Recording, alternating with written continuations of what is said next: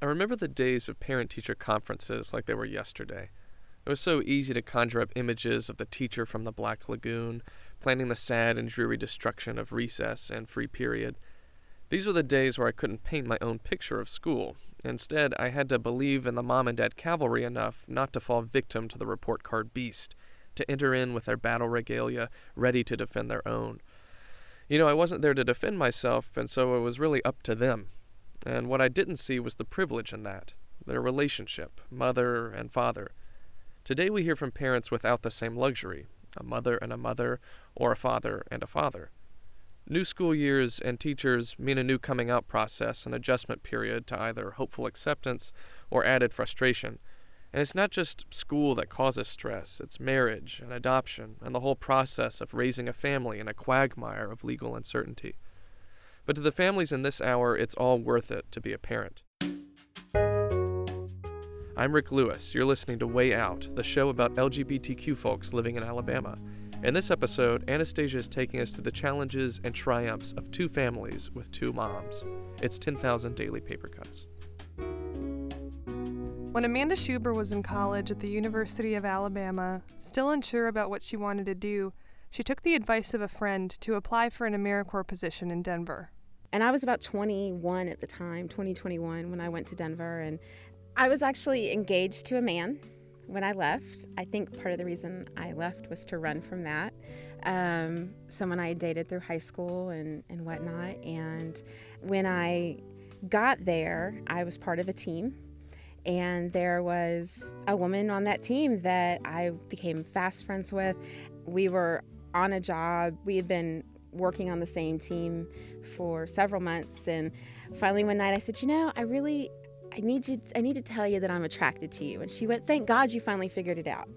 She had been out forever. And I was like, well, if you knew this, why didn't you say something? She said, because you had to figure it out. It's on your own, And so I did. And I came out to my mom while I was there. I called her.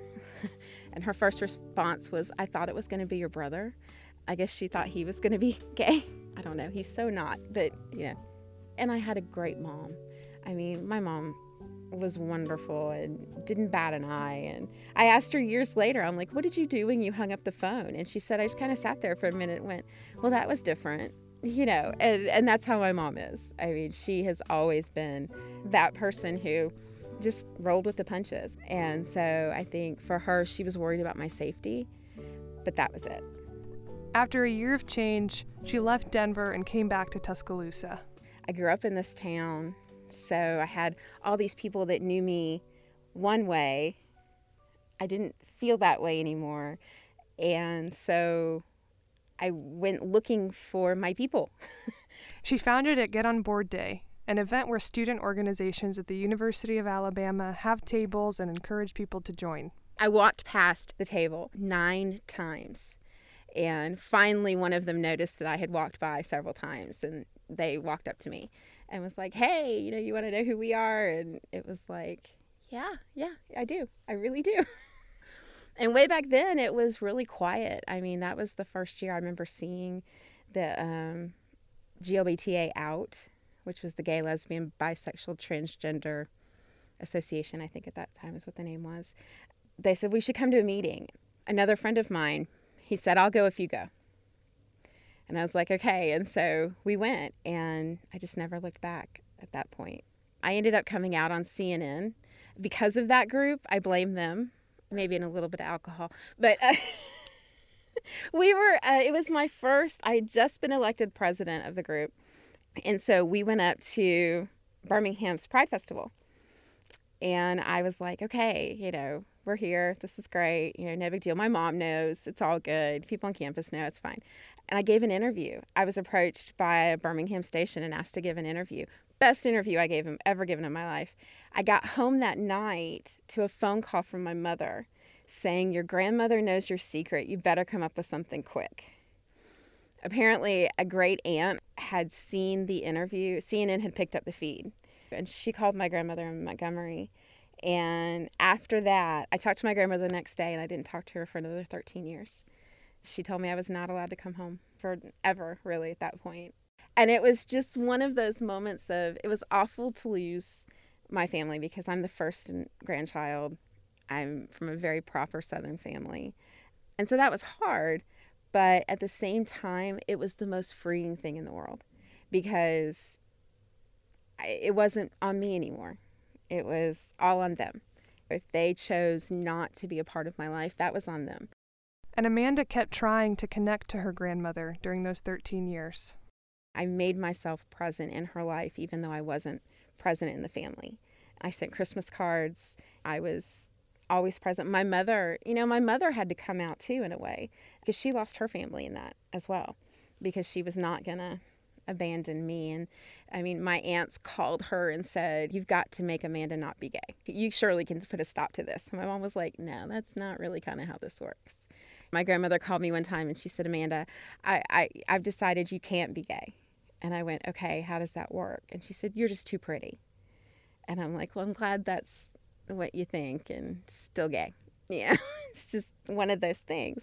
So I often say that I take the credit for helping my grandmother find God because she had never been religious until I came out. And suddenly she was at church every other day. But funny enough, it was at church where she met someone who had a gay grandson. And that was the turning point for her. And so it was meeting someone her age who had a grandchild. And this woman apparently scolded her more or less and said, you can't turn your back on family. You don't have to agree, but you can't. It was still a hard road, but she's come around, and now she asks about my wife all the time, and she loves the great grandkids, and so it took time. Amanda met her wife Wanda in college. They dated a while at the university, parted ways, and found each other again years later. Amanda didn't think that marriage would ever be an option for them. I never thought we'd see it. I never thought Alabama would get it. I certainly thought we would be the last. We were really close to being the last, but we weren't. We got married the day marriage became legal here, which is funny that I don't even know what day. It was February 2nd or 4th or something like that. 2-3 years ago. I don't know. I consider we've been together 10 years. The other was just paperwork. They had a wedding here in Alabama. And my grandmother came. So that was a big step. That was a real big step for her that she came to that. My wife is Wanda. She was raised in a small town in North Alabama. Very farm family, very, very conservative. Her daddy still loves Bill O'Reilly, and they love me. First time I met them, they didn't speak to me, and I cried. When it was all said and done, I told Wanda, I was like, "I've never met anyone I can't charm. What the hell is this?" And she said, "I told you it would be hard."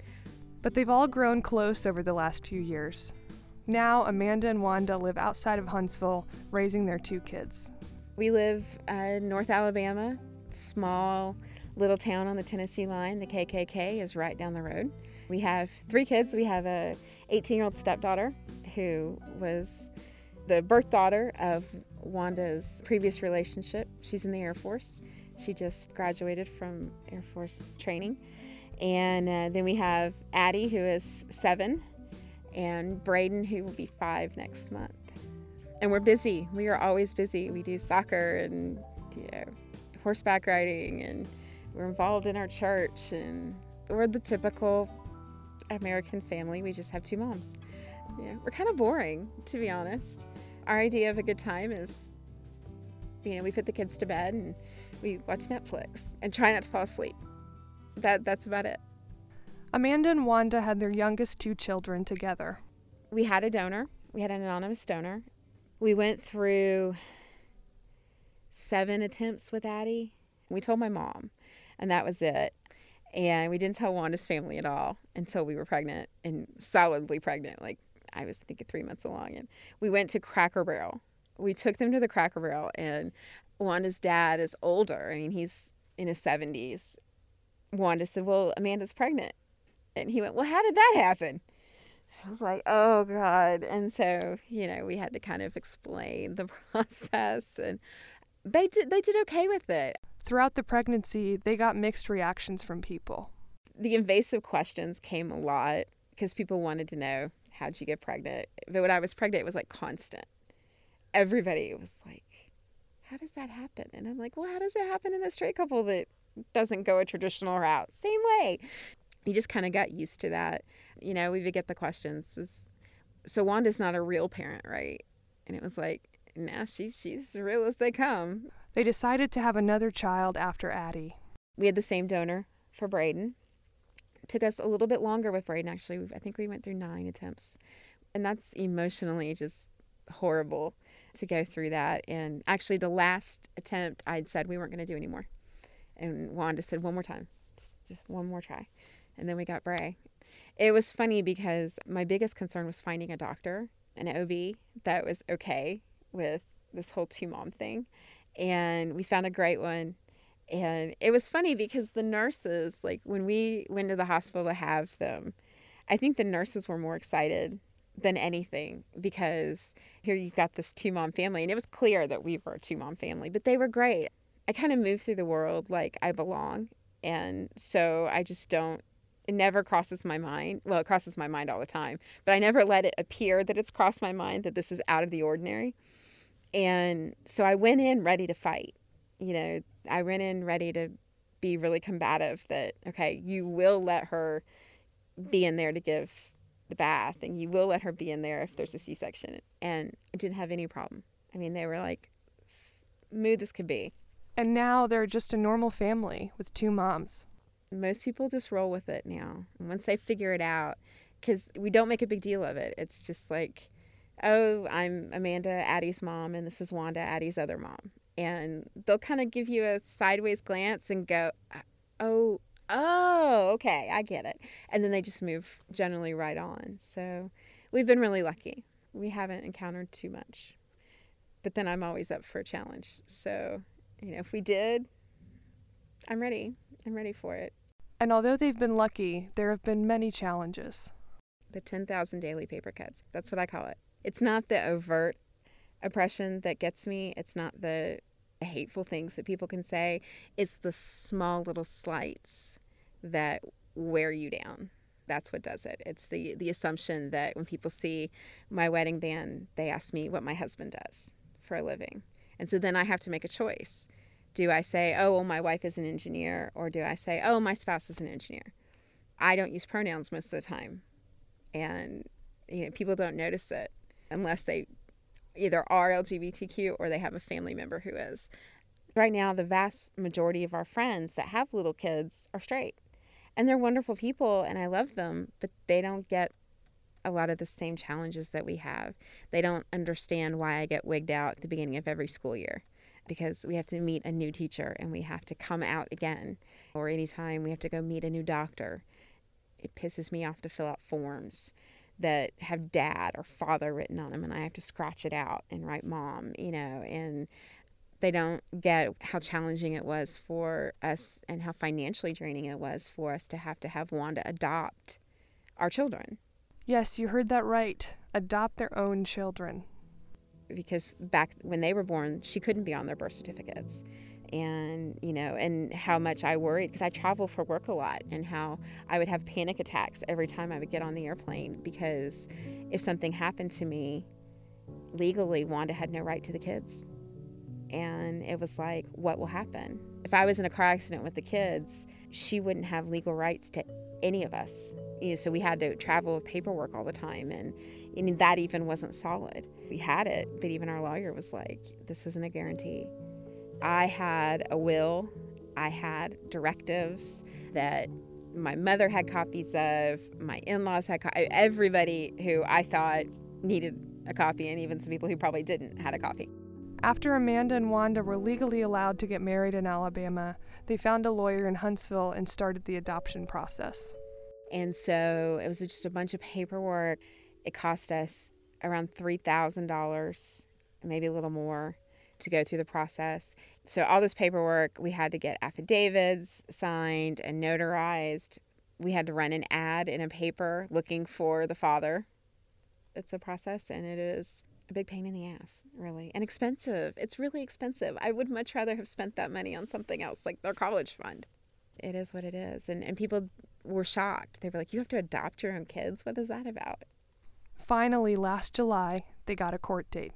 Finally, we got a court date to go see the judge, and they signed everything. He signed off on everything. And, you know, we've got the affidavit stating that she is their legal parent, but we don't have their new birth certificate, so we can't get a passport.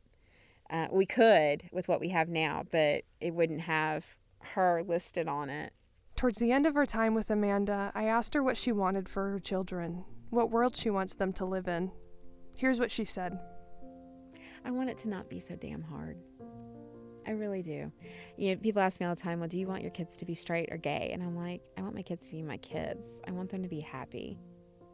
If I had my way, in my perfect world, we could just be okay with each other. And I still struggle with that. I still struggle with trying to understand what my identity has to do with the guy sitting on the bus next to me. But it does matter. It matters in our political sphere, but it matters to me too because it shapes my life. And people who say, oh, it shouldn't matter that you're gay. Well, no, you're right, it shouldn't, but it does. And until we recognize that identity is important but not the sole measure of a person, it's never going to change. And that's the hard part. When people tell me, oh, you're a gay mom. No, I'm a mom who happens to be gay. I want it to get to a point where gay is just one piece of the puzzle and that everybody recognizes it's just one piece of the puzzle. I'm a mom. I'm an activist. I'm a wife. I'm a really bad driver, a really impatient driver, I should say. And oh yeah, I'm gay too. That's what I want for my kids. I want them to be all the things they're going to be and let that be their identity. I don't want them to be the kids that had two moms. I want them to be Addie and Braden and Samantha. And I think when our world gets to that point, that's when we will have won. For the second half of our show today, we turn to Brandy and Linda, a married couple in Tuscaloosa. Stay with us.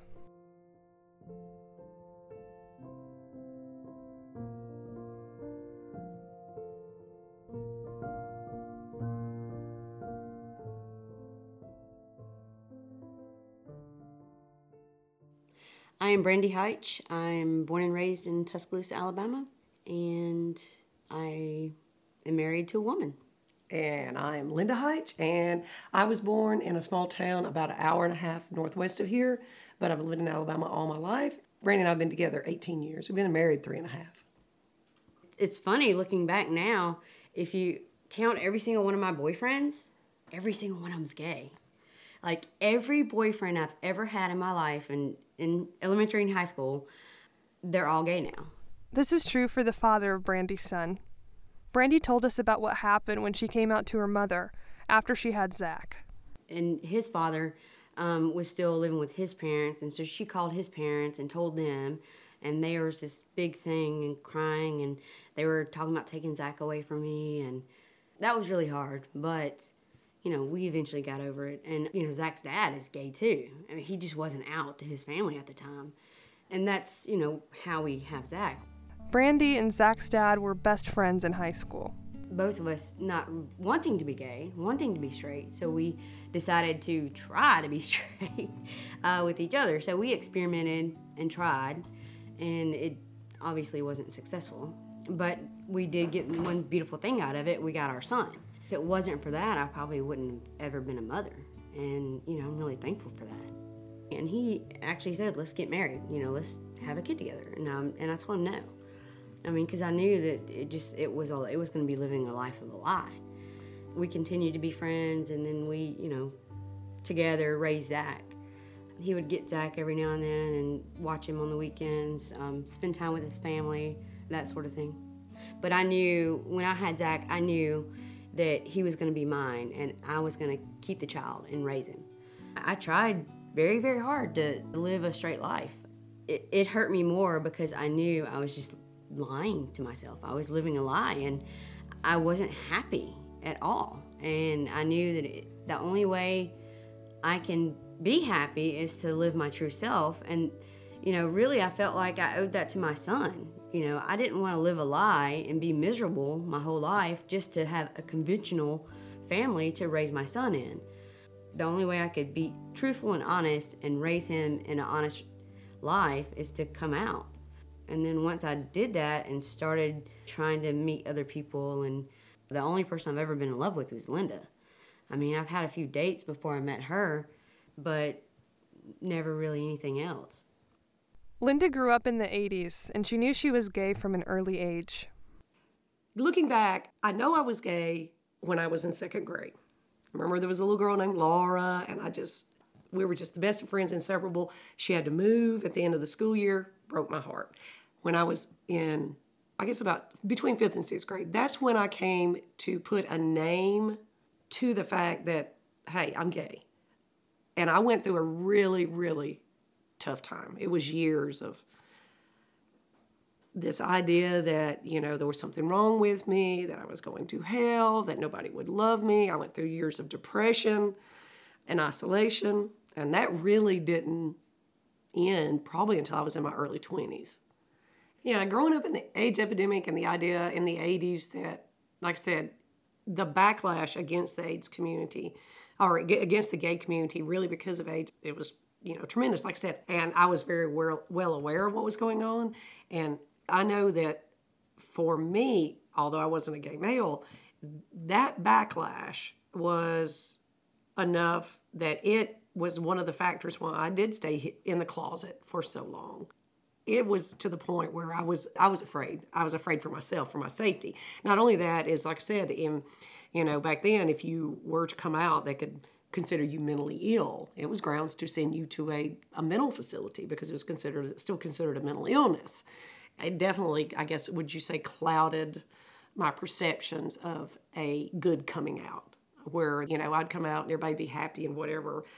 Even when I did come out, I didn't foresee it being a happy occasion. I was still worried that it would be, there would get a lot of backlash. Linda waited to come out. She didn't do it until she was in her mid-20s, starting with her sisters, who were supportive. Like many siblings, they said they already knew. She and Brandy met several years later. They were at a gay bar that used to be in Tuscaloosa called Michael's, and they hit it off right away. I don't know, there was just something there. I just knew from the beginning. I remember we had been dating a month. That's when I first told her that I loved her.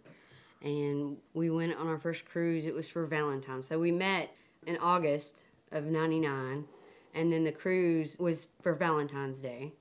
And we were on the cruise, and I asked her, I was like, will you marry me? And she was like, let me think about that. So then we moved in with each other in March. A year after that is when you said that you wanted to think about getting married. But then, of course, we didn't have that option.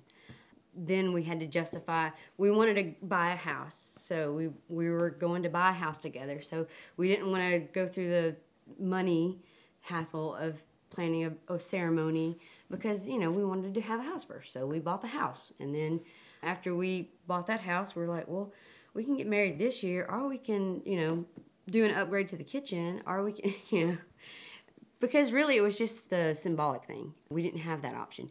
They were doubtful that marriage, legal marriage, would ever be a possibility for them. And Linda even said in the beginning that she never thought that gay marriage would ever happen in our lifetime. I had always hoped that it would. I'm more optimistic than she is, but she's like, no, it'll never be legal for us. And then as times were changing and things were happening and it was legal, we decided to go to Washington, D.C. And we got married on the steps of the Jefferson Memorial. It was a beautiful ceremony. My brother and his family was there, and we had some other best friends of ours that came up. That was kind of a really magical day because it was kind of rainy and dreary, and it kept sprinkling, and we're like, oh no, we're gonna get rained on, and it was a little cold. And then right before the ceremony started, the clouds just kind of parted and the sun came out, and it turned out to be beautiful. Funny story about that day, I had nightmares going up to it because it was in such a public place that we would have people heckle us and say mean things. So as we were getting married, right before she says, you may kiss your bride, there's a school bus that had let out, and they were walking right past us. As the minister was saying, you may kiss the bride, I kind of looked at Linda and stepped back, and I was like, oh no. She tried to run. And so she just grabbed me and pulled her to me, and we kissed, and the crowd just cheered. So that was pretty awesome.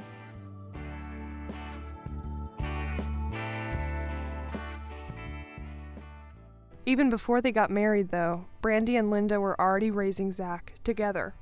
Like, I bought him this book, Heather Has Two Mommies.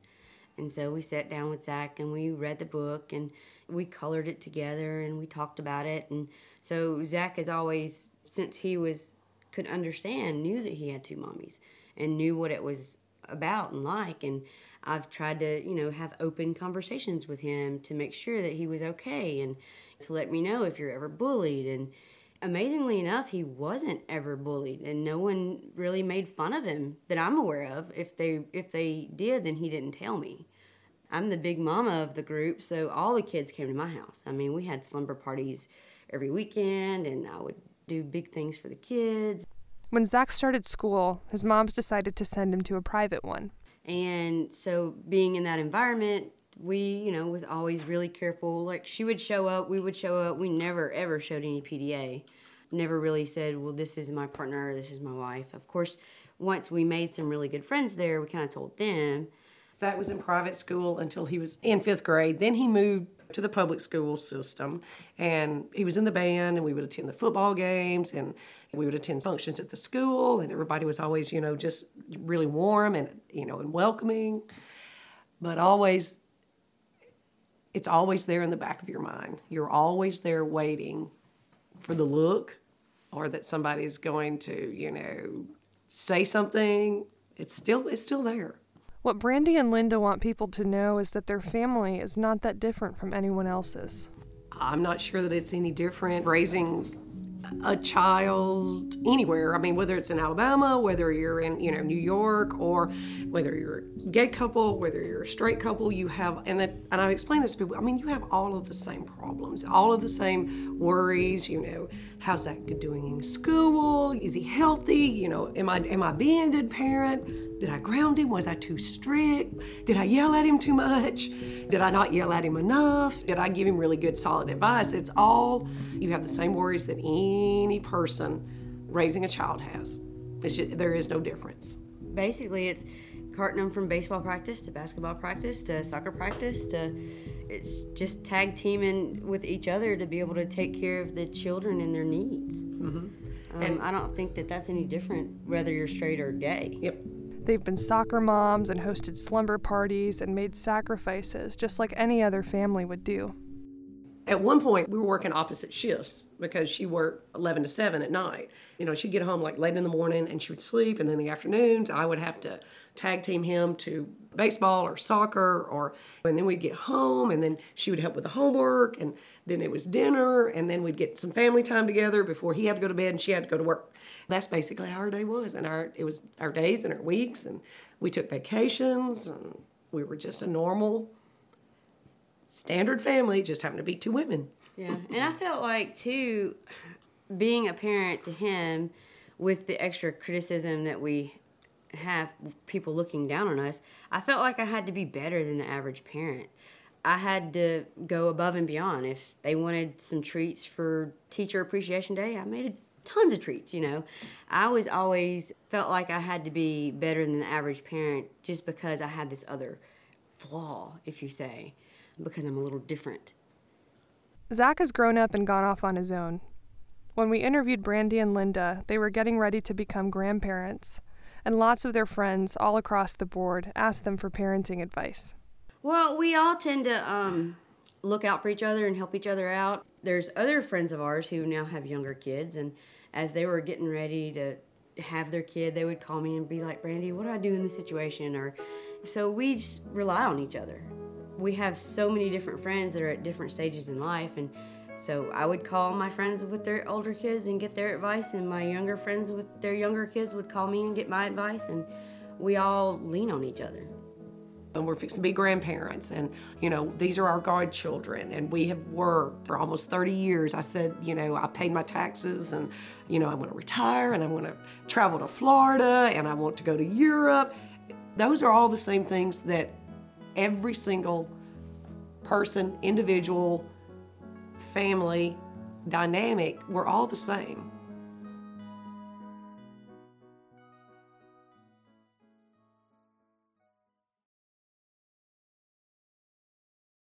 This piece was produced by Anastasia Titorenko and me, Rick Lewis. A big thanks to Amanda Schuber and Brandy and Linda Heitch for being a part of this. Our theme music is All the Colors in the World by Poddington Bear. Other music used was Last Dance by Jazar, and Bagged, A Gentleman, Cloud Bank, Box Canyon, We Make a Good Team, Paper Boat, and Outmoded Waltz by Poddington Bear, who also did our credits theme, Colocate.